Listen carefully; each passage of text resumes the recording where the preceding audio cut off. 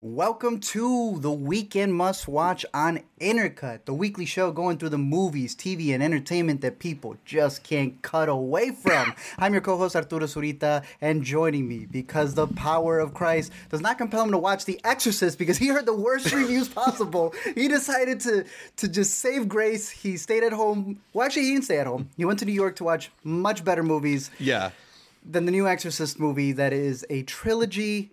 And there's nothing more horrible than having to be at the beginning of a 2-hour trilogy of movies that they paid $500 million for. That, dude, it is worse than you can imagine. I know you're not a big horror fan. That's the first thing, right? And I'm also not a particularly big fan of David Gordon Green's takes on classic horror franchises. Look, I don't hate him, but he's getting annoying. We're going to be talking about that. Yeah. We're going to be talking about a lot of other film festival stuff, other movies that have been out here on Weekend Must Watch. How has your New York been going, though? Because I know that you're on your second week. I think you have like 3 more screenings left. Yeah, I mean, this is getting to the slow part of the festival. This is like the part where like last year you left New York because the screenings started slowing down and stuff. So I've seen like... The coffee festival just happened, so that's how I know. I'm like, it's about that time. That's your natural point. That's you leave the city. Yeah. I mean, it's great. I've seen like the meat of the festival. So basically, most of the things that I was really, really excited for, I've had a chance to screen, and most of them have lived up to that excitement. You know, I think while I really, really enjoyed TIFF this year, I was maybe missing a couple of those like top tier like stuff that I really loved. We saved them because we knew we'd be getting them at later festivals, and luckily I was able to catch up with some really good ones, see some ones that weren't at TIFF that are really good, and we'll get into all that on a separate New York Film Fest recap that we'll stream. But a lot of movies that people can see locally now that maybe aren't quite up to the level of the Lincoln Center. Yeah. You know, sometimes we question, is this really a weekend must-watch when you must probably stay at home for a couple of these? There's a slew of movies that are out, and we have to begin with the one that obviously is bringing back a franchise that is over 50 years old. And I went back, I did my due diligence, and I went back to go see the original Exorcist movie. Because there's a slew of them. We were on our Patreon hangout, and they were letting me know, make sure you watch 3. I'm like, 3? And they're like, don't forget the prequel. I'm like, the prequel? Bro, this franchise is so crazy, and I hate calling it a franchise, because The Exorcist really is a classic movie, right? And it got, like, to use the words that the demon would say, hoard out into all of these different installments. Like, you're not a fan of, like, the Jaws franchise? To me, it ends at Jaws. Exactly. It would be like one of those where it's like we all hold that original so high, and maybe 1 or 2 sequels kind of stand out, but like you ignore those. Everyone loves this one movie. This is the one that gets replayed in theaters for like those $5 Tuesdays, not the rest. Dude, this franchise is so weird. I've heard people say good things about 3. Do you know about this little twofer here about Exorcist Beginning and Exorcist Dominion, where they hired the boy, Paul Schrader, to make a prequel movie? He turned it in. They said it was the most boring thing they've ever received. They recut it up, what a goat. Released this version that was action-packed. It bombed. They rehired him, and then had him release this. This is the type of sequels that we're dealing with The Exorcist. They all tend to be kind of cursed, and we've been cursed with 3 of these. The Exorcist Believer, The Exorcist Deceiver, and then The Exorcist Deceiver sequel. You said you don't like David Gordon Green. Can you specify what is it exactly? Were you a fan of him early on in his I mean, he's comedy? Look, there's sort of been like a common refrain going around on like film Twitter over the past couple of weeks that this dude's just got the craziest filmography. It is so all over the place, from like these like these really low-key indie dramas, these big studio comedies, these random prestige dramas thrown in there, and then his more recent foray into adapting classic horror franchises for the modern day.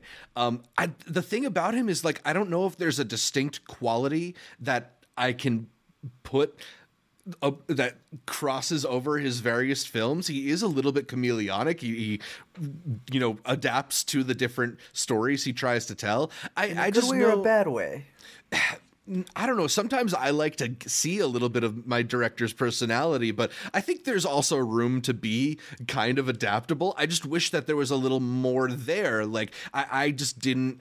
I don't think I found the same things about Halloween interesting as he did. Like what was it? The second one, I think, had some interesting ideas around mob mentality before it kind of gets diverted as well. But for the most part, I was just not into the dredging up of old ideas and I don't know. It's also because I had less interest in that franchise.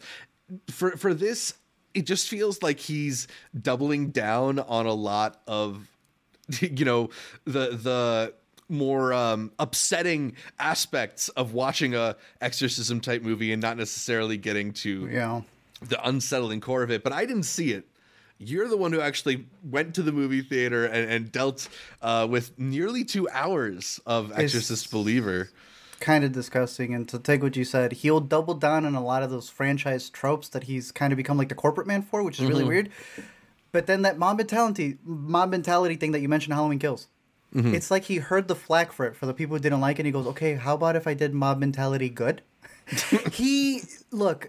It has to be brought up that he also co-writes these with your boy, who you really love his series. Yeah, I know. It's weird. Look, we're not against the idea of a comedy writer doing horror. We love Jordan Peele.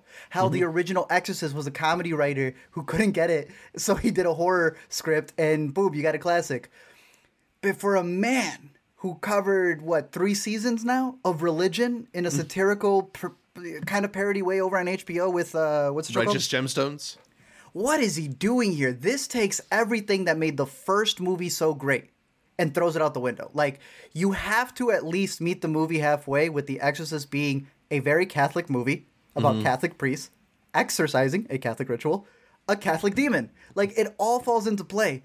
And this movie is trying to, I know there's a lot of baggage with this, but Last Jedi it in the worst way possible. That it doesn't matter what kind of demon it is. You can get a witch doctor. You can get a Pentecostal priest. Yeah. You can get anybody to come in as long as you've prayed in some capacity. If you believe in a higher being, you're technically all connected. Look, with everything that's going on in the world, I would hate to see David Gordon Green's opinion on world events thinking, why don't we just all get along? The pitch in this movie is ridiculous because it's a continuation of what happened in the original, which I highly recommend. You can watch that movie several times, the original Exorcist, and pick up on so many different things. This feels like what people complain about with Watchmen, that Zack Snyder read the comic book and he said, ooh, cool images, and forgot all of the subtext of it, because so much of this movie is just imitating shots from the original. So much of this is kind of just updating it for no reason, where you have the 2 new main girls who are friends, but they're not really friends. The movie does this a lot. It's supposed to be a new demon, but then you're bringing back an original actress in Burston to come back and say, I remember you, demon. It's like, did she forget this is supposed to be a different one? The movie is very much all over the place. I'm sure you've heard that they've called this like a very pro-life movie. I'm here to tell you... No, this is trying to be that, and then it flakes out, and that's even more annoying, right? I think you and I get more annoyed with a movie that's pretending to say something but isn't really saying anything at all. Yeah, David Ehrlich, I think, published one of the early reviews, and he said that it got an anti-abortion message, and then I saw a lot of people being like, I don't really think you read the movie correctly. Bro, he's a goofy... Like, first of all, right, it's simple math. We just said Danny McBride has been making fun of religion for the longest time. Like, it's not that hard to see the IMDb trivia. When you watch the movie, it's just goofy the way they try to use that as a almost twist in terms of this being a movie about how do you get someone who has no faith to become a believer. Is it their choice? And these Exorcist movies can be pretty funny because it's like, what choice do you really have when your daughter looks like that? The whole cast in here, I don't think compares to the original. You could say it's because of the direction. You could also say it's because of the script. The 2 girls do as much as they possibly can with the story that they have. But as much as I love Leslie Odom Jr., man, my man looked bored in the movie. He did not look like he was giving it his all. It felt like he had to rent a child. Like, he did not care for this girl turning into different things. When it comes to the horror, a lot of it is pretty standard. And just that idea that he keeps getting, the director, these big franchises that obviously you're going to get scrutinized when it's 50 years old and they're classics. But even more so when you get the ability to bring back a legacy actress. Like, people are going to be like, why you? You know? And I don't think they use her at all. There is something that they do with her character. You sit with me in theaters, bro. Yeah. Sometimes I'll huff, sometimes I'll puff, but I'm not usually that audible. It was bad, bro. It is a disgrace. It is a disservice. The act of making this movie is blasphemous, in my opinion. William Friedkin, rest in peace. I feel left the moment they dropped the trailer to this one, and I'm glad that he wasn't here to see it, because there's that quote going around that he told a critic that he was going to be rolling in his grave, that the guy who made Pineapple Express was touching his series. And I kid you not, I've been going back and seeing so much of how he made that original, dude. Fantastic stuff. I want to make a whole video just on that. And I swear you could make a video of William Friedkin reviewing this new movie, because everything they do here is everything he said he didn't want to do in the original. CGI smoke, head twists where they don't need to be.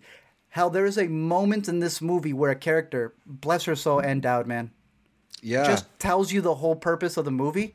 And that was a whole big thing about the original Exorcist, that he cut out all of those exposition sequences. This whole movie is the antithesis of what the first Exorcist was.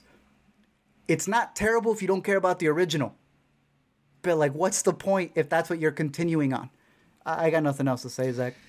I heard they also reuse a lot of lines from the original Exorcist in ways that feel very ham-fisted. It just seems like the worst kind of, dredging up of the past.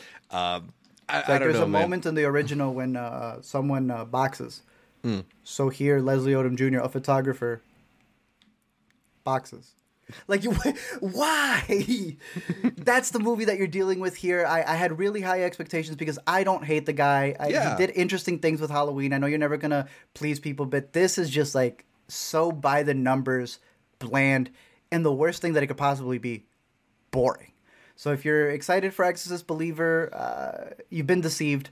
You still have two more in the horizon. I don't think they're going to help fix this one, but... Yeah, do you think there's a world in which maybe we don't have two more? Like, is this such a false start? $400 million, bro. They did, but like, are they gonna have to start fresh? Because it's not like it lit the box office on fire. Absolutely not. It, made 26 domestically over the weekend, but based on the word of mouth, I would anticipate that number is going to drop a lot, especially when we consider what's about to come out in theaters, which we'll get into in a little bit. That's going to be completely different. I think my biggest thing that stands out to me is the idea that this is Blumhouse. And I follow Blumhouse business-wise. We both know that the joke is he gives you a pack of gum, right, for your budget. And because it's so low, he's always finding, like, profit.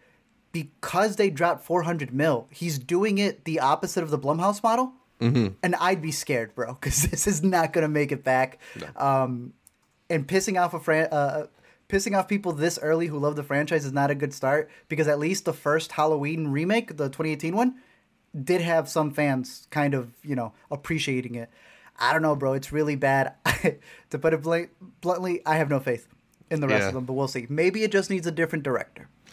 Yeah. And cast and script and everything. Yeah, they could always bring in Tony Gilroy and Rogue One it or something, right? Something like that, dude. But what is funny is that besides The Exorcist, there is actually a William Friedkin movie out that is not in theaters, sadly, but also shouldn't probably be, because this is the last movie that William Friedkin made, the original director of The Exorcist, right before he passed. And it is out on Paramount Plus, Showtime. It's got one of those weird kind of releases because Paramount doesn't know how to push their movies. Yeah. It does feel a lot like a TV movie, I will say that. But it also is one of those movies where it's breaking down or doing like a reboot take on this old kind of mutiny story, a court-like drama about a bunch of military army people and whether the person who they're trying to say caused the mutiny or whether they were right to do so. So it's a very talky movie. The big thing about drama this, it's a courtroom drama. But boy, is it lit like a TV movie. And the performances are very stilted, but they're all really good actors. So it's one of those where it's like, yes, it's its final movie, but I don't think this would have done good in theaters. This definitely needed to be at home. I'm very curious to see the other ones because, look, I did not realize that the Mutinyverse was this big. So I have not done my due diligence there, but I'd be curious to see a better version of this. Yeah, one of them was directed by Robert Altman. I'm looking at this right here. I'm like, I'm sure this is the one that holds it high. But look, it's an interesting concept, and it does. It has a really big cast. So if you're interested in all the people involved here, they do really good stuff. Jason Clarke is literally just in his bag of interrogating people in court. That's all he's doing in 2023. But if you were curious in this one and wanted to see a William Friedkin movie instead of the bastardization that they did with Exorcist, go ahead and check that one out. The one that you did catch, you stayed at home, you don't like horrors, but I know you like horror comedies. You give those a little bit of a try. Tell me what you thought about this one on Amazon Prime, Totally Killer. Totally Killer. A pretty interesting mashup of genres because it is a movie about a serial killer coming to kill a bunch of teenagers around prom time, but it is also a time travel movie because this movie features Kiernan Shipka's character traveling back to when her mom was 17 years old and her friends were all terrorized by the Sweet 16 killer. It's kind of got a couple things going on at once. It feels kind of very like a Happy Death Day core or something that. Yeah, we're fans of that. We are. And, I don't know if it's necessarily quite that level of like blending of genres and making it fun, but also leaning into the tropes of horror. But it gets pretty close and it's pretty entertaining. I didn't have a bad time with this one. Shipka is really fun in the lead role, kind of balancing the whole like urgency of the situation with trying to explain it. There's a bunch of fun other actors that I like in this film. What's her name? Liana Liberato. Surprisingly with a much a side character. We've been rooting for her to be in a lot more like feature films as a lead. Mm-hmm. But I guess we'll take what we could get. Exactly, right? But I think it's got a fun like sense of place. It's a fun sense of humor. It's pretty entertaining, and it's not like it doesn't skimp out, I think, on the story. So I think it's a good streaming release. Like this is like the upper tier of that kind of like straight to Amazon Prime kind of deal that you get. I agree. There's moments in there with the time travel that it kind of comes off a little corny, but I think a lot of the comedy that what's her name? I always call her Sabrina Teenage Witch. Tiernan brings into it. Like there'll be these little like goofy walks that she does that are super awkward, but she makes it work. Especially because it's got that Back to the Future bit where it's like she's hanging out with her mom a lot, but the mom doesn't know that that's her daughter. Obviously, she thinks she's like a psychic. I think the killer story is pretty interesting for what they bring into play with it because it's like there's podcasters involved. There's also like a lot of grudges because of people who grew up in this small town. And also comparing it to another one. I don't know if you caught VHS 85, another movie dealing with horror in the 80s. At least this one has a lot more fun with it. Like, this is a movie that is taking into account the differences between the 2000s to this. One of my favorite running gags in this one would be the fact that she just goes into the school and they give her a schedule. She's like, you're not going to say anything about this? And it's like a continual thing where she realizes nobody cared in the 80s. Yep. Whereas something like VHS 85 kind of, it feels like people who grew up in the 80s and are like thinking back on it and pretending to have taken place during that time. So between the two horror movies that are out, I think this one handles it a lot better, even though VHS 85 comes from a lot of really good directors. I don't know if you've ever been a fan of the series, but like when you have Scott Derrickson, David Bruckner specifically because I thought The Night House was incredible. I don't know, man. I used to be a really big fan of this franchise, and it's been slowly deteriorating for me. And it's bad because I can't even say this is the worst one. I'm just not impressed anymore. Yeah. It's become more of like a gimmick. This one is out on Shudder. It's, again, doing the same thing that all the previous ones have done, where it's an amalgamation of a bunch of different stories. Sometimes they tie in, sometimes they don't. Sometimes they are forced to. But, yeah, between these two 1980s horror movies, I would definitely go with Totally Killer. Yeah. I mean, the thing with those like anthology films, particularly the ones that take material from a bunch of different directors is that like some directors come ready to play and come with something really cool, and some are kind of just going through the motions and fulfilling their obligation, right? So I feel like consistency of quality has always been an issue in any kind of like anthology short film feature where there's multiple directors involved. It also just feels not a grift, but it feels like a bit, you know, like they know they can't get feature film, so they're just kind of like submit something so that we could add a sponsor on it type stuff. Like they're not really that cohesive anymore. It just feels like they need to turn something in for Shudder because they've locked down this massive deal. And I don't know. It kind of feels like if you need a side job, this has become a series where it's directors doing side jobs. Yeah. And I don't know. That kind of sucks. Yeah. I mean, in theory, there could be a really cool version where directors are like trying out the ideas that they don't know if they could sustain for a full feature, or experimenting with stuff. Or, you know, you look at it even like Grindhouse and all the features that have spawned off of the shorts from there. But yeah, I guess, you know, you have that requires directors really bringing their best stuff. The difference is also like the first one I think had a much better display of like, here are people who are really starting. I think it should be more of a starting point than trying to like give a lot of money to somebody who you just want to see them make a short. I'm like, but they're not going to put all their effort into it. I don't even want to say it's like an effort thing. It just hasn't been hitting. Like I thought the first one was fantastic, and since then they've kind of gone a little bit down. But there you go. Who would have thought? 6 VHS movies, but the one I got to pick is Totally Killer over on Amazon Prime.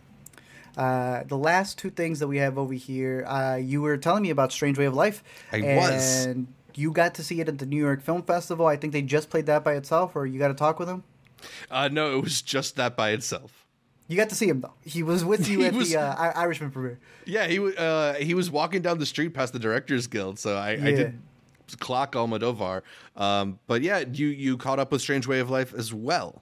I needed a cleansing after Exorcist. I looked at the schedule right here. I'm like, oh, okay, we got this playing in the theater next door.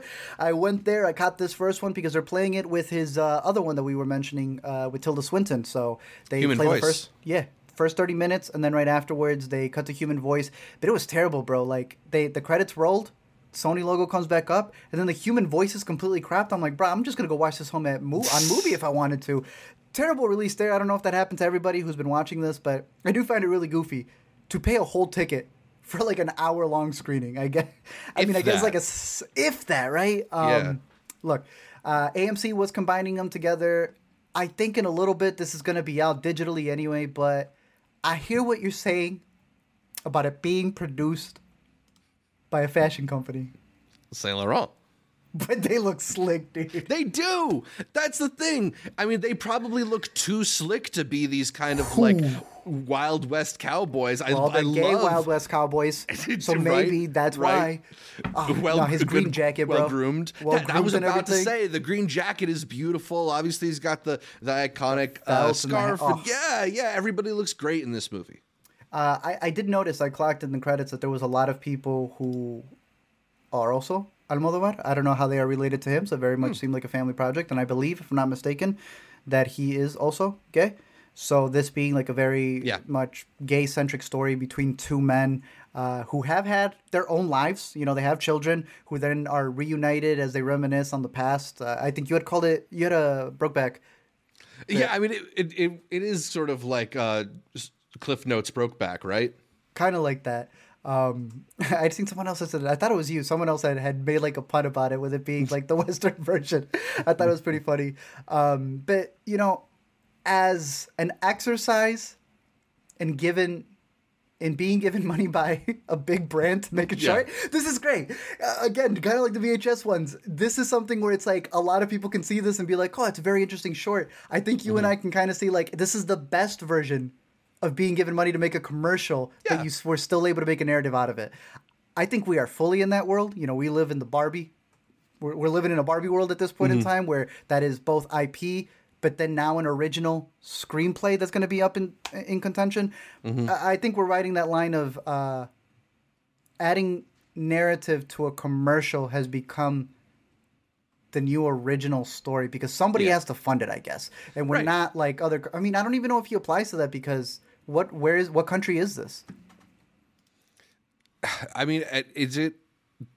I don't know, because it's Spain. I don't know how Spain does their stuff over there, but like I get it in America because you're not going to make a movie unless someone's funding it, and it ain't going to be the government.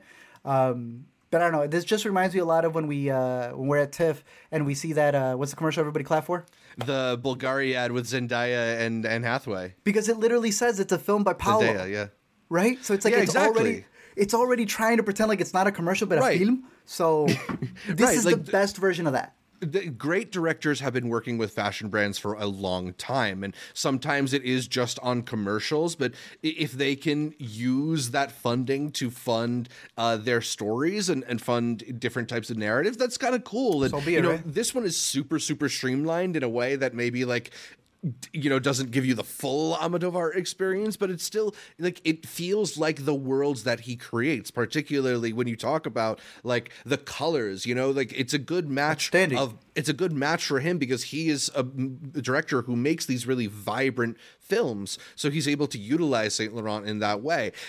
Does the story maybe feel a bit lacking? Sure. It's like 12 minutes long, but like it's also like it's a chance to like live in the world that a director like Pedro Almodovar can a director like him can create. And I feel the same way when I watch some of the Wes Anderson shorts, less so the Netflix stuff, but more so the stuff that he's done for, I think it's like Gucci. He did Castello Cavalcanti, and there's that H&M ad that he did, which is like a beautiful little Christmas story.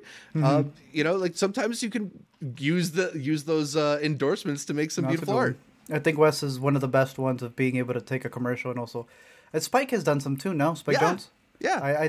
So it's not bad. It's just I see that trend growing even more. It's always been there, but it's like it's becoming more apparent, especially when you have a theatrical release. That's just insane to me. Like a nationwide theatrical release for a short. Yeah. I see Josh already said that it is out on digital. If you want to see it in theaters, I guess the colors really pop. But for a whole check-in or $15, probably not. You are a big soccer fan, though. So I know that while you had caught this one, you did catch a couple of episodes. I caught one episode, and then the memes that were coming out. For the new Beckham series on Netflix. Tell me. Yeah, so I've only caught the first 2 of what are 4 episodes of the limited series Beckham over on Netflix, and it provides a in-depth look into the life of the iconic soccer player, fashion mogul. I don't know if he qualifies Spice as a husband. mogul. He's Spice husband for sure. The sportier Spice or the less sport. I don't know, but yeah. The other one goes faster. Obviously we are in an era where there is just like a plethora of these types of in-depth looks into different athletes or iconic entertainers. The documentary industry is rife with this style of thing. And sometimes the breadth of a documentary like this is good because it allows you the ability to do deep dives on different eras of a person's life, and sometimes it's a little bit indulgent. And I think there's times where it feels both in this too, because Beckham is a guy who has had a long enough career that there are different phases that are all interesting enough to merit their own deep dive. There are aspects, though, of watching this where there does feel like a resistance to really get super deep.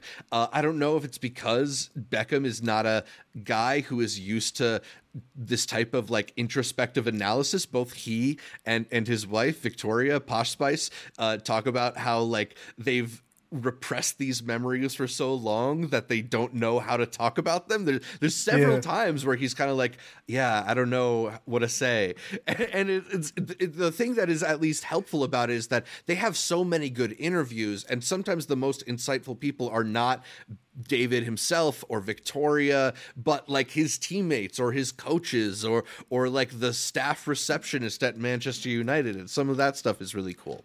I also really liked the use of the Interatron. That's the like famous Errol Morris technology where the documentary subject is able to look directly into the camera. They basically do like a teleprompter thing where they project the image, and they use the Interatron to show a bunch of players and coaches old footage of games in the past, so you see them like watching and their faces react.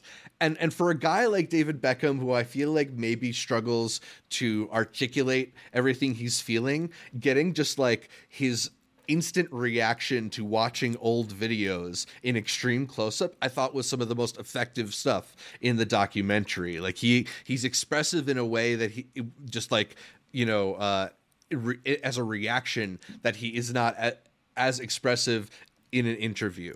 Interesting. So there are insightful aspects to it. I still think there's like moments where it felt like it could have gone deeper. I'm curious to see what the next final two, I guess, episodes have in store. But, you know, for people who are interested in his life and want to know more, I definitely think it's a useful documentary with a lot of like valuable behind the scenes stuff included. There's so much archival video being shown. Yeah.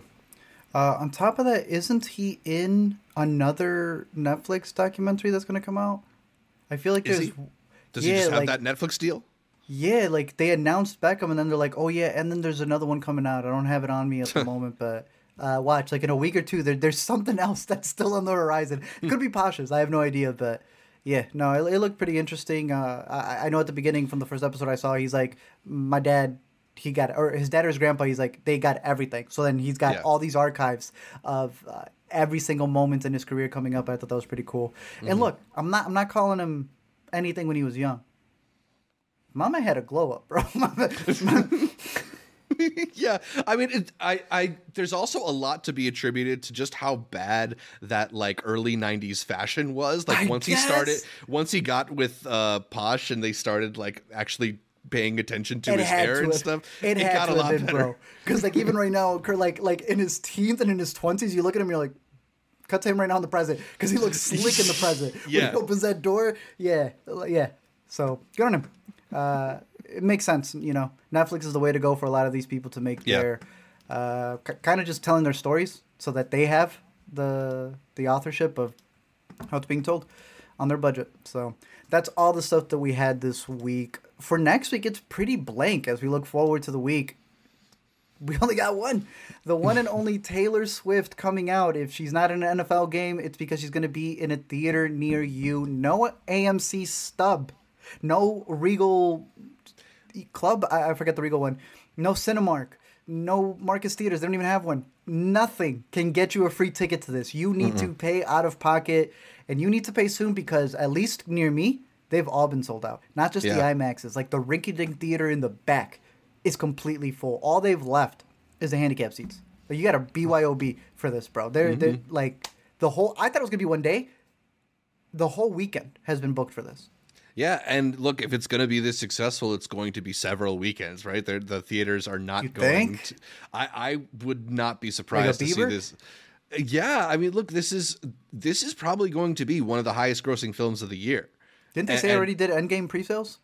Something like that, right? Like, and particularly because she was able to strike this deal exclusive or like directly with the theaters.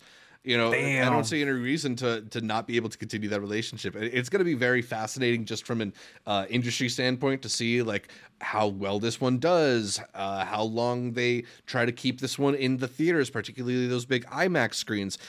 We also got recently the announcement of the Beyonce concert, movie one. Are we going to get like several weeks of Taylor Swift leading into several weeks of Beyonce at the box office? I don't know, but it could be a thing that shapes the live event film scape for a little while. Like I wouldn't be surprised to see a lot of people try to follow this model.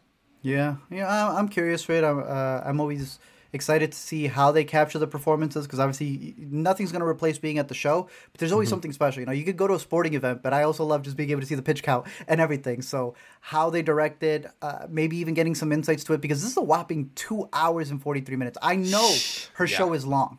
So, like, I'm pretty sure it could just be a recording of the show. I think that's what it is, yeah. It'd be cool to see some insights and something else, you know. Behind the scenes, yeah.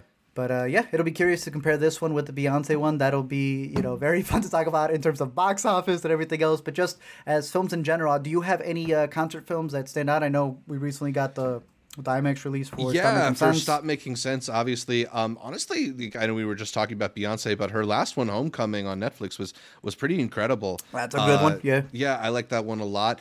We are going to talk about Martin Scorsese in a little bit. He's obviously the guy who's done several music documentaries and a couple concert films, most notably The Last Waltz, that one with the band, which another one worth pointing out. But yeah, I mean, I can't say that I necessarily watch the two often. Oh, you know what's one that just comes to mind is the LCD Sound System Shut Up and Play the Hits, their retirement tour concert before they unretired. That's a great one. Nice. I'm gonna go with Justin Bieber's Never Say Never and the One Direction one. You just love cute boy singing groups. That's what it is. I also think that they're both directed by In the Heights, if I'm not mistaken. No, is it John Chu? No, I can't even remember. I'll have to search them up. But I'm curious for it. I think it's a very interesting genre to be able to have out there. It spices things up. I think you're able to bring more people to the theater. So I'm curious how that plays out for theaters next week. Because other than that, there is absolutely nothing. So we move on to the upcoming and news of the week. One of which we were learning even more about. I'll let you take this one away because a writer's strike ended just for another strike to begin here. Yeah, I mean, I think it's a pretty interesting development for a couple of reasons. Paramount, as part of a move to tease the upcoming Mean Girls musical release on Paramount Plus, and also in celebration. It's Paramount Plus? I believe so. Maybe it is theaters. Maybe I'm wrong on that. Okay, but I have heard about that they're taking the Broadway musical and adapting it. Yeah. So partly to do that, and partly also just to celebrate Mean Girls Day on Shut up. Shut up. On October 3rd, they released the original Mean Girls film in 23 parts on TikTok. A lot of people who are in the Writers Guild or Writers Guild adjacent did notice, though, that this is a tricky move because of the length of these clips. They technically qualify under a certain like a talk show clip subsection of the Writers Guild contracts, which means they're not owed residuals for playing those clips. So a lot of people viewed this as another way for studios to get around the new streaming residuals that have been added to the Writers Guild contracts. I don't know how nefarious of a move you think it is. I just think it's interesting to note that that's like it's an interesting potentially a strategy some people will be looking to exploit. Yeah, it's the potential of it. I don't know if they did. I mean, I don't like Paramount, so I screw Paramount. So I'm going to say yes, 100%. They were doing it on purpose. But it's the idea of like everyone's on edge right now and they're looking at what's the loophole that a company could take. It's still promotion. That's been a really big thing right now about like, TikToks being reacted to and whether you can copyright them. Are they taking from you if it's on a completely different platform? If people are viewing this, whether it was if it wasn't posted up by Paramount and somebody else posted it, they still wouldn't have been getting the money, right? Yeah. Because on TikTok, it's a completely different form of uploads. What is funny to me is that Paramount, if you remember, I always say this story about how they sued YouTube in the early days because they're like, too much of our clips are being posted on youtube.com. And when they took them to court, it turned out that Paramount had told their own employees to post Family Guy and The Daily Show because it was actually helping their stuff. Mm-hmm. So there's a lot of behind the scenes when it comes to this. I think it's interesting. I also think it's funny because besides how you and I watch movies in theaters, we have a new Scorsese coming out that's 4 hours long, 3 hours, however long it is, right? 3.5. We know that the last Scorsese had people making Netflix guides on how to watch it on a day-by-day basis. Mm. Kids today do not care how you consume. They consume differently, and the joke is that they consume it in 23 parts. They're, they're literally catching up on iconic stuff, on series, on mangas, animes, all this stuff through TikTok in bits and pieces, right? Back in my day, I remember catching movies on YouTube in like a section of like 10 different things that were uploaded while they were still there. It's an interesting approach for a studio to kind of chop something up in a way that technically they're only mimicking because people were pirating the content. Mm-hmm. And now this is like an official pirated version of it from the company. Yeah. I don't know. It's funny. But it is, but it is an interesting note because it is the studios trying to meet the consumers where they are, right? Like they see this thing happening outside of their control, and they're trying to steer it in a direction that actually benefits them. So, you know, I don't know, like maybe this is something that we're going to see more of in the future, even though, you know, I think where it gets concerning, right, is if we're going to start seeing with much newer properties, right? Like, I don't know how much business Mean Girls is doing however many years out on TikTok. I mean, you telling me it's got a national day. I expect a little bit, you know? It's October 3rd. Sheesh. Okay, stop trying to make it happen. Well, I'm looking forward to Killers of the Flower Moon on TikTok through Apple's account. But let's move on. How many Quibbies long is Killers of the Flower Moon? It's disgusting. Did you see Roku got rid of their entire Quibi collection? Wait, no. Quibi. Where can I watch Max Landis' canceled show? The doll one? Quibi got rid of it all because they were like, we need that WB tax cut. And we're just not going to hold on to it. So they just they literally deleted everything. I'm trying to see if I can find where it was. Yeah, take my word for it. Believe me. Damn. That's my source. They got rid of all of them so that they wouldn't have to pay residuals to a lot of the people just for hosting them there. And it wasn't making them enough. So Roku's like, we're just going to continue investing in this original properties like the, what's the one that you just caught that you hated? Wait, which one did I hate? The one from Tribeca. Because y'all thought the one from TIFF was decent for Roku. That Harry Potter was the Chelsea Peretti first time female director one. And that one, if I'm not mistaken, that one got picked up. Roku original. Yeah, so it makes sense there. I'm just worried that is a new way to consume things in bits and pieces. You and I are here promoting 3.5 hour movies and doing hour-long podcasts. That's crazy. Other than that, though, let's move on to the next subject that we have, which is a breakdown of the 59th Chicago International Film Festival. Zach is wrapping up New York, and the beautiful thing about this is that if you're not on a coast, you can be right here in the Midwest breaking down some of the best movies. It's going to be taking place October 11th through the 22nd, so we wanted to do a little preview, kind of breaking down everything that you need to know about the festival. I've been going to it for about the last decade, I want to say. I remember the first time that I went was when they screened La La Land. And now we're covering it there as press. And one of the best things about this is that they have a fantastic lineup. So as Zach has been saying, we will go to Toronto, but if we know that something's going to be playing at our home festival, we'll save it. And damn, do they get the hits. So us being in Toronto, we were missing a lot of really big movies, but that's because we were trusting the programmers back home. One of my favorite things that they pick up a lot here, and we have a whole article for it, is over on the atzshow.com. Yeah, we have, I got the wrong one over here, so technically those are my most anticipated, which we have a list for, but it would be the international submissions. I really like that there's a lot of really big ones, but a majority of the time they do a fantastic job finding movies that have not premiered in the United States. So you'll be able to see like Argentina's pick, Pictures of Ghosts, which I was just able to catch. A lot of the things that may end up being the top 5 movies that are going to get that international spot. One of the ones that I'm really looking forward to is Totem, which just got announced as Mexico's pick, and the director's going to be there to talk about it. You had just seen the taste of things, and you were telling me, bro, this should have been France's pick. For every year, France has like 2 movies that people are divided on, and you said this was the right call. I personally, I kind of like this one a little bit more than Anatomy of a Fall. I know I'm in the majority there, but this was like a warm meal of a movie, pun I guess intended. Yeah, they've got 3 screenings for this, so I'm hoping to catch at least one of them. There's no press one yet, but you told me eat before you go. I'm going to make sure I eat before I go. And I'm going to make sure I go to the bathroom before I see Perfect Days, the toilet movie that I have heard nothing but praise about from everybody. Yep. And y'all keep telling me it's just a guy cleaning toilets. Yeah, shout out to our patron Connor, who saw this at his own local film festival down in Charlotte. And he's a big proponent of the film Patterson, as we both are. And he said that this movie might be more Patterson than Patterson. Which that's a new phrase? I got to agree. Perfect Days? Yeah. All right.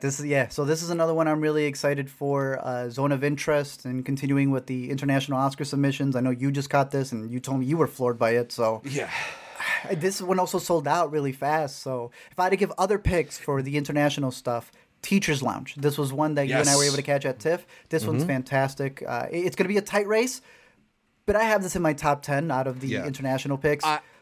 I don't want to like doom this movie to like runner-up status, but I could see this being like one that misses the cut and we get really upset about. You know what I'm trying to say? Yeah. I will say, though, there's one. I would be upset, but I would be even more upset with this final pick that I have here. Another one we caught in Toronto that is playing here, and I highly recommend it. We had a press screening today. I didn't go to it, but I almost was. Four Daughters is an incredible movie, a hybrid documentary that's looking at these this mother and her two daughters. And because two of them are missing to complete the four, they cast two actresses to play them. And thus their story is even more impacting because they're not sitting down like a talking head documentary. They're sitting down directing their past memories, bro. It is a fantastic movie. This is definitely one that I think should secure the top 5. But there's a lot of these and more. Like I said, if you go catch the article that we have over on the AtoZShow.com, you will see a lot of the picks. Even Godland. This premiered last year. So forget this year. You might be catching some in Chicago that won't premiere till the following year.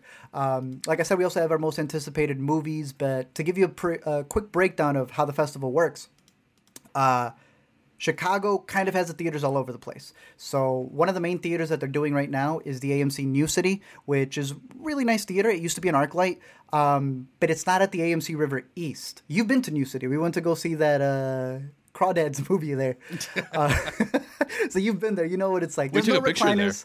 Yeah, there's no recliners, but that's because the AMC River East just added recliners, and boy, are they beautiful, bro. So there's less seats over there, and there's a lot of construction, so the main hub is gone. This is the new hub, but at least the trains go everywhere. So you can go from this New City to the Gene Siskel Film Center, what has become one of my favorite theaters to go to if there's a movie there. A lot of the days that are being scheduled for screenings, I want to do like full out days there. They have comfortable seats. You get to see a lot of the history of him as a critic as well. Because obviously everybody knows Roger Ebert.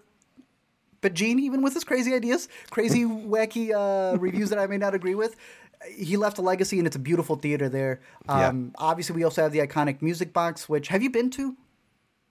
Just outside of, man, and I haven't seen a movie there yet. We haven't been to a screening. All right, we're going to have to go because the Music Box, if you have not been to, while it is the most uncomfortable chairs you could possibly imagine, bro, they have an organ player. It just looks beautiful, the architecture. And this is where they're having a lot of their opening night films.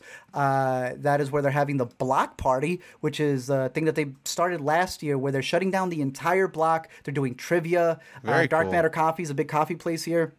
And they do a director's cut blend. I didn't get the poster from last year, bro. That poster from last year for the Director's Cut blend was beautiful. But you'll be able to win prizes. They're going to be doing a bunch of stuff there. And a lot of the Music Box screenings are also where they're going to have a lot of directors. We still don't have any actors, obviously, this year because of the strikes that's still going on. But they're going to be doing a lot of tributes. I personally am really looking forward to Saltburn because she's going to be there. And I'm a big Fennel fan, and they're going to honor her there. So she's going to be doing a whole Q&A. So do yourself a favor. Check out a lot of these theaters. Some of the other ones that I have that I'm looking out for is the Chicago History Museum. I've never been to their screening room, so that's going to be really interesting. And our Museum of Contemporary Art. So again, there's a lot of buses that are going around these, but just know that AMC New City is going to be the main hub. I highly recommend Gene Siskel, and if you're in Chicago, you got to go to the Music Box. So you got a whole breakdown of the theaters there. But the most important part is the movies, right? Let's break down what the best movies are out here. The Boy and the Heron is already sold out. Dream Scenario, I think, is already sold out. And even Monster, what I would consider probably the best one that I've seen outside of Chicago that I would highly recommend. All of these are top picks. If you can rush for those movies or if they add another screening, keep an eye out. Because there were a lot of movies at Toronto and at New York that they were adding last minute. Like you saw Poor Things and you came out and you're like, bro, this is really good. I wake up the next morning, they had Poor Things. You were really confused on Memory. Now I get to be confused with you because they just announced it. Please help me figure it out. I am looking forward to so many movies here. Is Chicago a festival that likes to announce late added screenings or late added encore screenings? Because I know New York, they basically leave the last couple days a bunch of slots open and then announce like encore screenings of these 4 favorites. Come grab last minute tickets. They'll have a best of fest. My only worry right now is that with the new theater that they have, New City is like so much smaller, bro. Like, you're talking what was double the seats over at River East. I feel like it's going to be a lot shortened, so we'll see how that works. But to wrap this up, let me go through my top 10 picks that I'm looking forward to here. Saltburn. Like I said, this is screened at a couple of places, but if you wanted to see this movie with Q&A with Emerald Fennell, I would highly recommend it. I've heard some really fantastic things about it. And you and I, you know, we're fans of her. We're some of the... We're on that 50% half that likes the fact that she won the Oscar for it, while a lot of other people don't. Yeah. All of Us Strangers, which you can attest because I believe you've seen it. A lot of our friends have said that this is one of the best. You've seen this already, right? I have, yeah. Okay, that this is one of the best of the year. You would agree? I'm not as hot on it as a lot of other people, but like I don't know. I'm made of watching it in stone. a couple days. There were so many tears, so much sniffling around me. And our boy Andres said this is his favorite film of the year so far. So yeah. Look, maybe I'm going to be on the wrong end of this one. I didn't think it was bad at all. I thought it was good. I just didn't like have a revelation type of experience watching it. I just didn't cry. I don't know. Maybe I'm broken. Wherever you fall in it, if you can catch it at a festival, it's the best place because this is going to get a very limited theatrical. I've been seeing the day 2024 float out.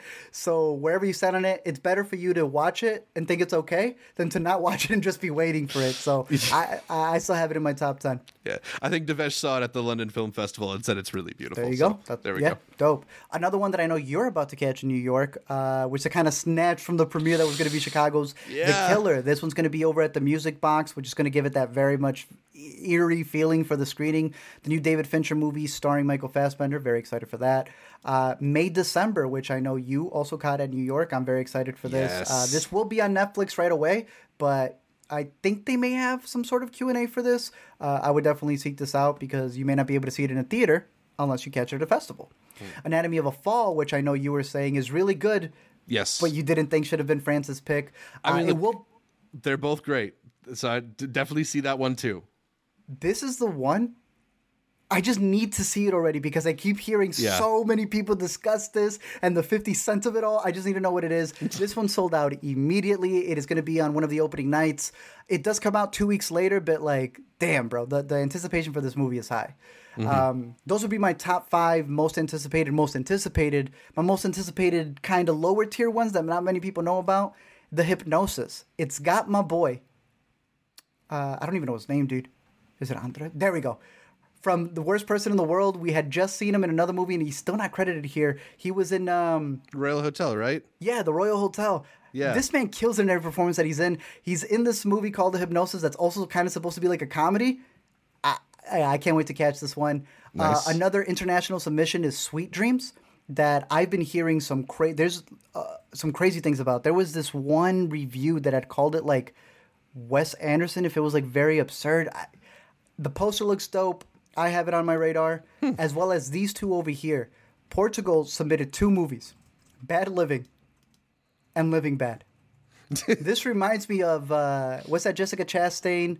The Disappearance of Eleanor Rigby, Him and Her? Yes. Yes. But from the perspective of, I guess, the maids, and then the perspective of the people who are rich. One of these got submitted or ended up becoming the official selection. They are playing both of these back-to-back at the Gene Siskel. Very much looking forward to these. I just think it's a really interesting and cool concept, so hopefully I get to see this and people add it to the radar. And to wrap it up, my final one would be Departing Seniors, a Chicago-owned. I remember my first Chicago festival, bro. This was the short that she had released. I think it was at Chicago Critics. So to see her now have her feature, I think it's going to be really cool. I've been hearing really good stuff about this because I think it's screened already at some other places, but it's going to be opening night at the Music Box Theater. They're going to be having a whole party there. So those would be my top 10. Like I said, over on the A to Z show, we have all of the international picks if you wanted to see them. We have all of our most anticipated, but we just wanted to make a video kind of breaking down all of the stuff to look forward to if you are looking to visit the Chicago Festival. Because, you know, like Toronto, Sundance, New York, you got to hype up the city, you know? You don't become that big festival unless you start getting people from outside. I think that's when it really becomes a big one. And I think the way that they continue to expand it would be really cool to just see more people from out of town come in. But what they need to bring back, dude, I went to go see a comedy show at the Chicago Theater, and I walk in and I see a Chicago Film Festival banner from like the 90s. Ooh. I walk in there, when I tell you this thing mops the Paramount from South by. Ooh, we have such a beautiful theater here. And we used to hold screenings there. We need to bring that back, Chicago. We used to have real movie theaters. We used to have, yeah. That was a night out at the movies. Better than that, these are all the picks. If you all have any questions, if you're joining the festival, definitely hit us up here on this video. You can hit me up over at LME Movies. You can hit up Zach. Zach's still going to give you good movie advice because he's caught a lot of these.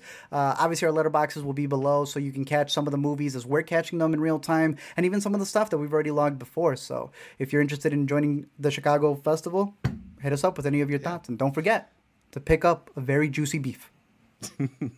I'll throw out a couple other just quick shout outs because like Chicago, there's some festivals closer to my area that are getting started soon as well. The Montclair Film Festival, Montclair, New Jersey, always gets a pretty cool selection. They're having a tribute to Martin Scorsese, hosted by Stephen Colbert this week, as well as some films that we liked from Toronto, including Dream Scenario, Holdovers, May, December, a whole bunch of really good films. They get great stuff over at Montclair. And then also down in Philly, the Philadelphia Film Festival is later in October, and tickets, I believe, go on sale for that one tomorrow. So not too late to get in pretty early and catch some of the most exciting releases of the next few months if you happen to be in those areas. Yeah, I got to do Philly. I've done Philly, but I haven't done Philly. It was the virtual year, you know? Yeah. It don't count. But again, that's another one where you mentioned those two, and I know you've been to Montclair. I know you've even worked on some stuff in Montclair. Yeah. It's like the theaters that make it. You know, every single festival that we cover here on Intercut,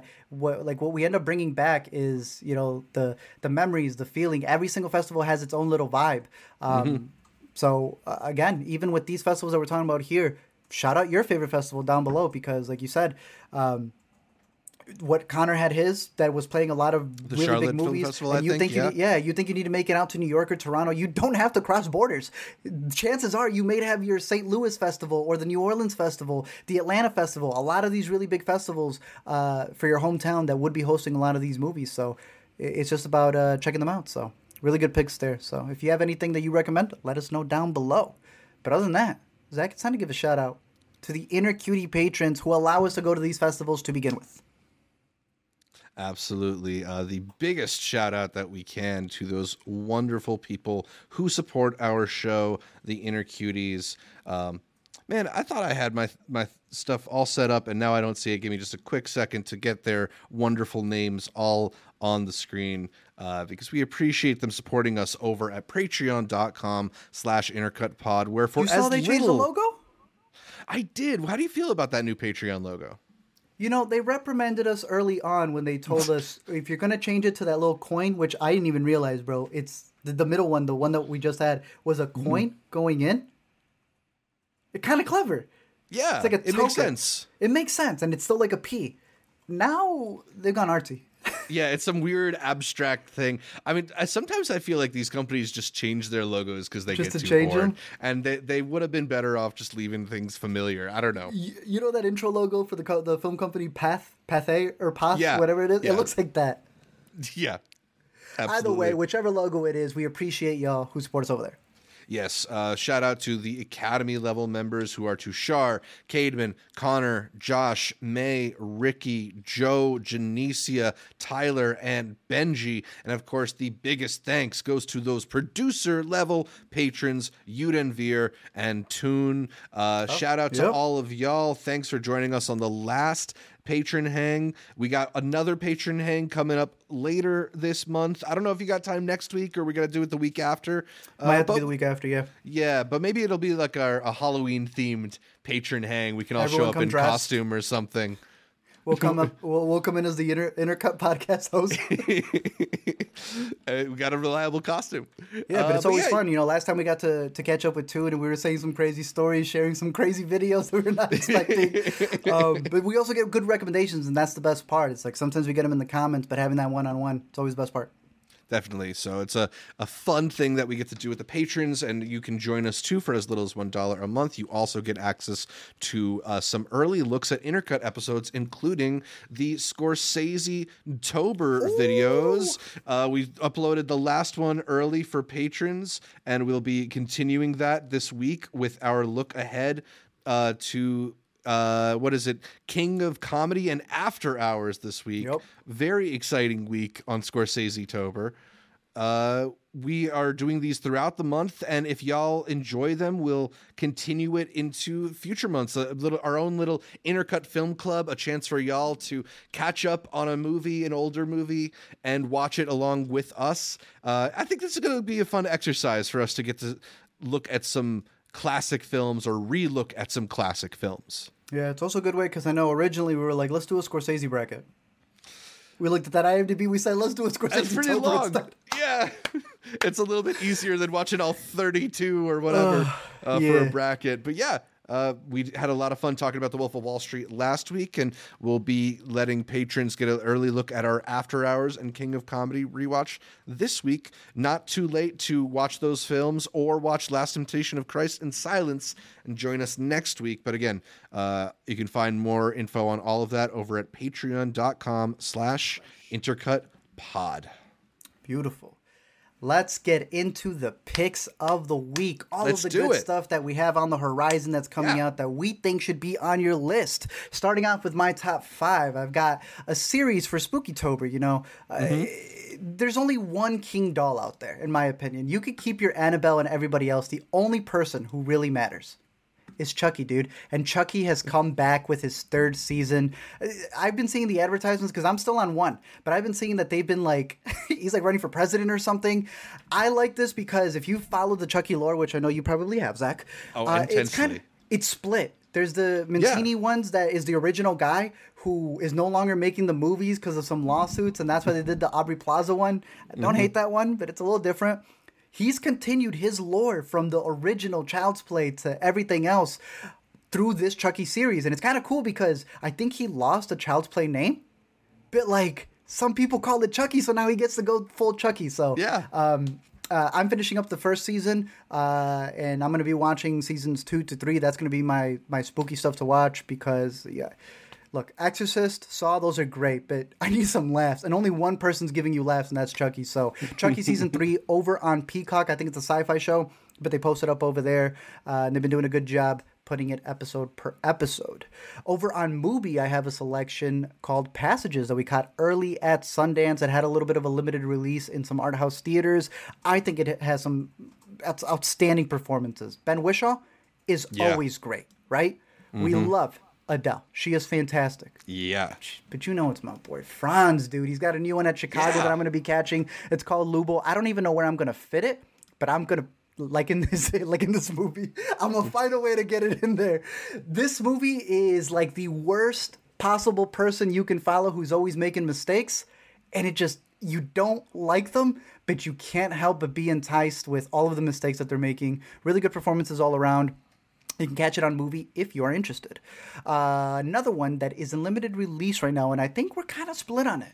I came prepped when I saw this in Toronto because I know that Kitty Green has a specific style, and I personally think she's a feminist kind of troll. I think she knows how to play with a script, and I was kind of in for it. For this one, it is about two women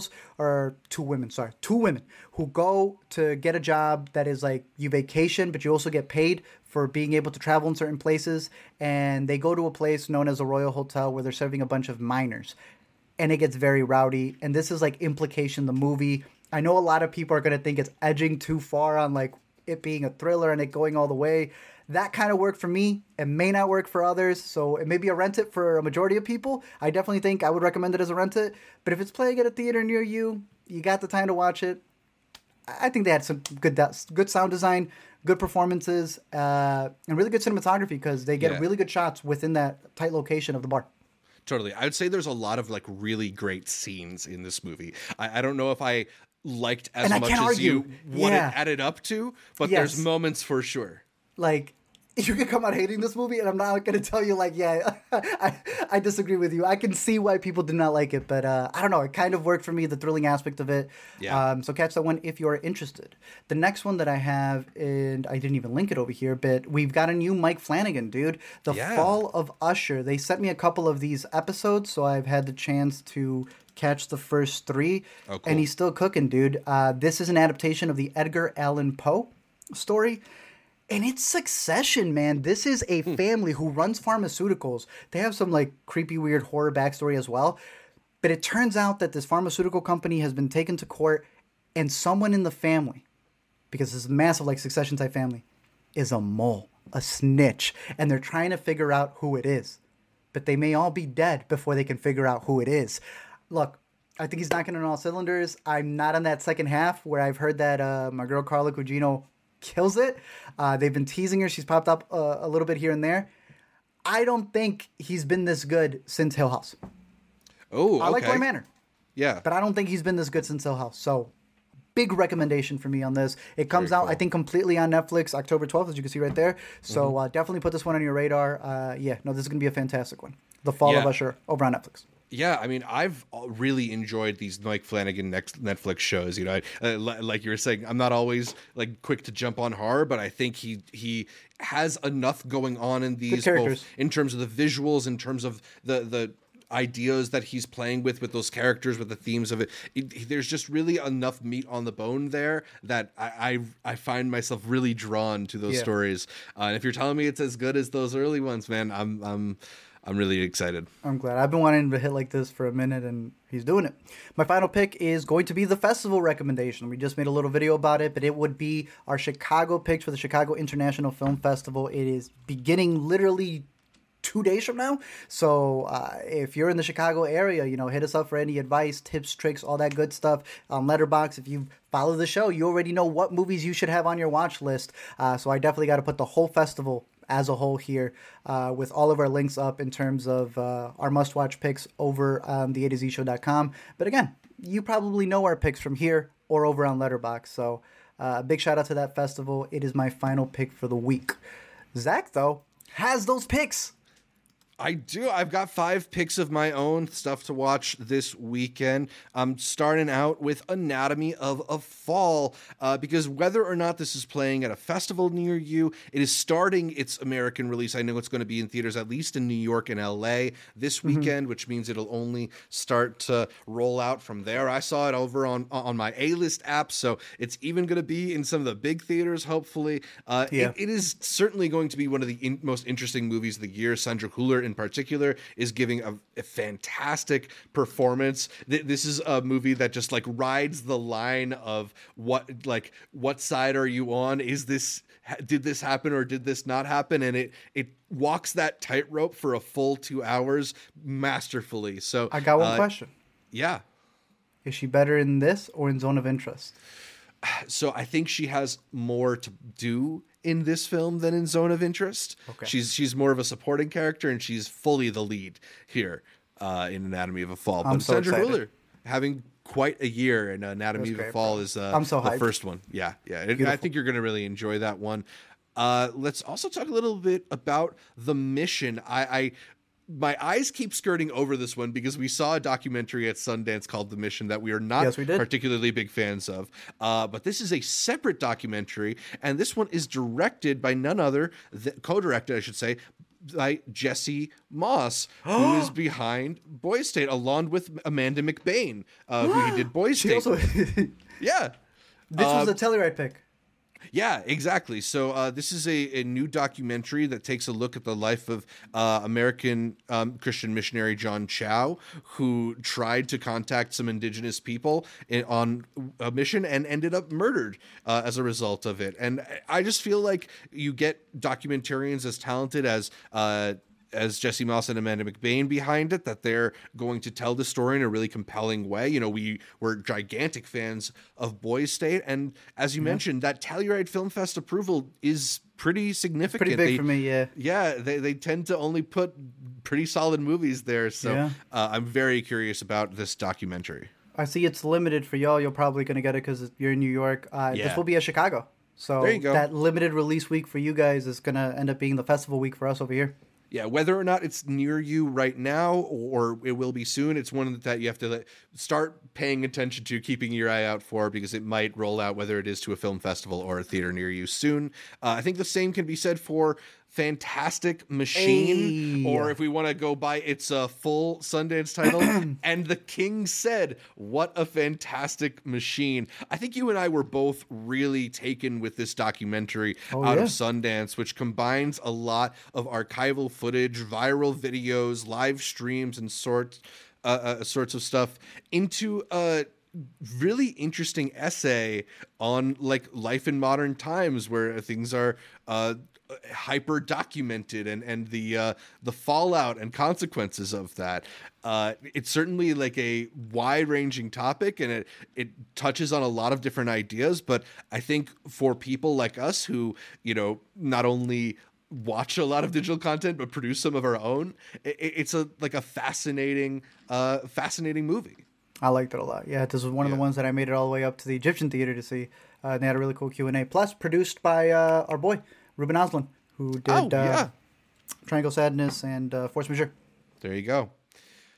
Another film that is going to be out, we did it. More readily available. It's on VOD. Where it should be. Yeah, it's down low, which, look, this was one of the movies at South by Southwest that was maybe flying a little bit under the radar, but when you and I caught it, we kind of loved this one. Yes, we did. It is a raunchy, ridiculous, wacky, but somehow sincere, moving, beautiful comedy starring Zachary Quinto and notably Lucas Gage, who is absolutely hysterical in this film. Like, if you weren't a fan of Lucas Gage coming in, you absolutely will be coming out of this movie. They are so funny opposite each other as a deeply repressed, newly open gay man and a man he hires to service him, bond and go through all sorts of debaucherous activities together over the course of a crazy day. Simon Rex shows up and is really hilarious. There's a sequence set to there's like a music video sequence that had us singing the song for like weeks after that. To this day, bro. That song might still be in my playlists. Yeah. Yes. And look, like, not to spoil things, but the movie made me cry. And for a vulgar, ridiculous comedy like this to actually get emotion out of me, it must be doing something right. There's some really good stuff here. And to give you the warning, this was probably one of the most walked out movies at South by. So it will be really too much for a lot of people. Yeah, but it's because of how crazy it gets that when it breaks through to the other side, which is really the themes of this movie, damn, was it worth it for us. Some of you may check out, so it's perfect that it's going to be at home. Yeah, I'm very curious to see if anybody bothers catching up with Down Low, because I want to rewatch that. I want to rewatch it too. Yeah. And then my last recommendation in the picks for the week is a bit of a throwback. We were talking before about Alexander Payne because The Holdovers, his new movie, which I think you'll be catching at Chicago, is one of his best films in a long while. And I heard you say that you hadn't seen Citizen Ruth, which is one of my favorites of his. It is available to stream over on Paramount Plus. It's a really interesting film starring Laura Dern. She's a young woman who gets pregnant and then sort of ends up at the center of the debate on abortion, just kind of being manipulated to either side of it for selfish gains. And it's the kind of like wry, uncomfortable, but truthful comedy that I think Alexander Payne is so good at directing. And this is like an air text because this was one of his first films. Laura Dern also absolutely incredible in it. But yeah, it's available to stream on Paramount Plus, and I think it's an overlooked but incredible political comedy. All right. I always like a nice little throwback movie, so running it back. Yeah. I got my Chucky series over on Peacock, which is starting at season 3. I think it's still delivering on all the Chucky kills and laughs and gore that they bring in there. Passages over on Mubi, I think, is a perfect horrible person, like worst person in the world type movie where you're following somebody played by one of the best actors I believe that we have right now in France. I also have The Royal Hotel. We're kind of split on it here on the podcast, but hey, ain't that the beauty of movies? Even if you wait for it for when it's on rental, I'd highly check out this thriller that teases you too much. The next one is The Fall of Usher. I'm giving this my full recommendation here. All the episodes are going to be out on Netflix, and it is Flanagan back at it with all of his people, bro. He's like just so comfortable with his entire cast. And then, of course, the Chicago International Film Festival with all of our picks. We got our video, we got our letterboxes, everything you need to know about that. Zach? Yeah, my picks for this week include Anatomy of a Fall, the Did She, Didn't She Do It French courtroom drama of the year. The Mission, a very intriguing documentary that comes from the directors of Boys State. Fantastic Machine, a look at video in the modern age. That was one of our favorite documentaries at a Sundance. Down Low, an absolutely debaucherous, hilarious comedy starring Zachary Quinto and Lucas Gage. And finally, Citizen Ruth, which is streaming on Paramount Plus, the Alexander Payne political comedy classic starring Laura Dern. And also, I guess we can shout out Montclair Film Fest and Philly Film Fest as well. Whatever is your local film fest, go watch movies. But those are all of our picks for this week. Beautiful. That's pretty much everything for the show as well. I have no recommendations for you to go see Exorcist Believer, but at least we have some film festival stuff. We've got some good stuff coming out online, in streaming. But other than that, you can follow me over at LME Movies on Twitter, on Instagram, definitely on Letterboxd. I've been trying to log my stuff in due time. I know sometimes I'll spaz out and just log like a dozen from South by, but I'm trying to keep, now that I'm all caught up, right? I'm trying to make it on a daily basis. It's just a matter of getting yourself caught up, and then you can clean it up from there. Yeah, not everyone's a sicko like us who have like 60 sickos. Movies in the What's your rate? Are you watching 10 movies a week? What's your Letterboxd stats right 10 now? 10 movies a day, baby. What you mean? Damn weird. I like how I was I'll do these big dumps of several dozen movies, and I'm gonna reel it back to just 6 movies a day from now on, Zach. But at least it's to the timing of the festivals, not all late about it. But you can follow me there, Zach. Where can they catch more from you? You can catch more from me on whatever social media you fancy at ZShevich, and find more videos from me at Multiplex Show on YouTube or TikTok. Beautiful. You can catch every episode of the Intercut Podcast on iTunes, Anchor, Spotify, or whatever your favorite podcatcher is. But you can watch the live show every week here. Big shout out to the chat, to Devesh, to Josh, everybody who was watching here. I know sometimes you guys watch in the future. We appreciate that down below in the comments as well. Yeah, let us know. Yeah, big shout out to all the inner cuties who listen live and all of the patrons we were just mentioning for all of the hangouts, and also our Scorsese Tober bracket that we've got going on, or not bracket, I was already there trying to compare the two, but the Scorsese little film club that we're doing, our next 2 movies, like we mentioned, are going to be After Hours and The King of Comedy. I am literally so fresh off of these movies. So this is the first time I'll ever be talking about them. So it's going to be very exciting. Definitely let us know your thoughts down below in the comments. Again, big shout out to all the people who go to iTunes and leave us that 5-star review, because that helps us with being able to get more access to screeners, to festivals, to all that good stuff. Don't forget to leave us a comment, drop a like, follow the socials over on Intercut. Check out the Intercut Clips channel, the Intercuts, where we got all of our little bits in case you don't remember when we covered a movie really quick and we didn't make an after credits. All of the clips, especially from the beginning of the episode, are all put there. All of our festival stuff is chopped up there. So it's a nice little way to be able to get a reminder on any of our quick thoughts from all of the movies that we catch. Because like we just said, we watch too much, bro. We went from single digits to double digits. We got to reel it back, man. One of these festivals, we're going to come out with a big 1-0, 1-0-0. Yeah, I mean, look, the only thing stopping us from watching every single film at these festivals is timing. If they just want to increase the length of Sundance, we'll be there for every single one. Nah, give me half the time, I'll still watch them. I just need access. You give me that access, I'll get it. Again, thank you for watching the show, and until next time, don't forget to comment, like, and subscribe, and I'll see you at the fest.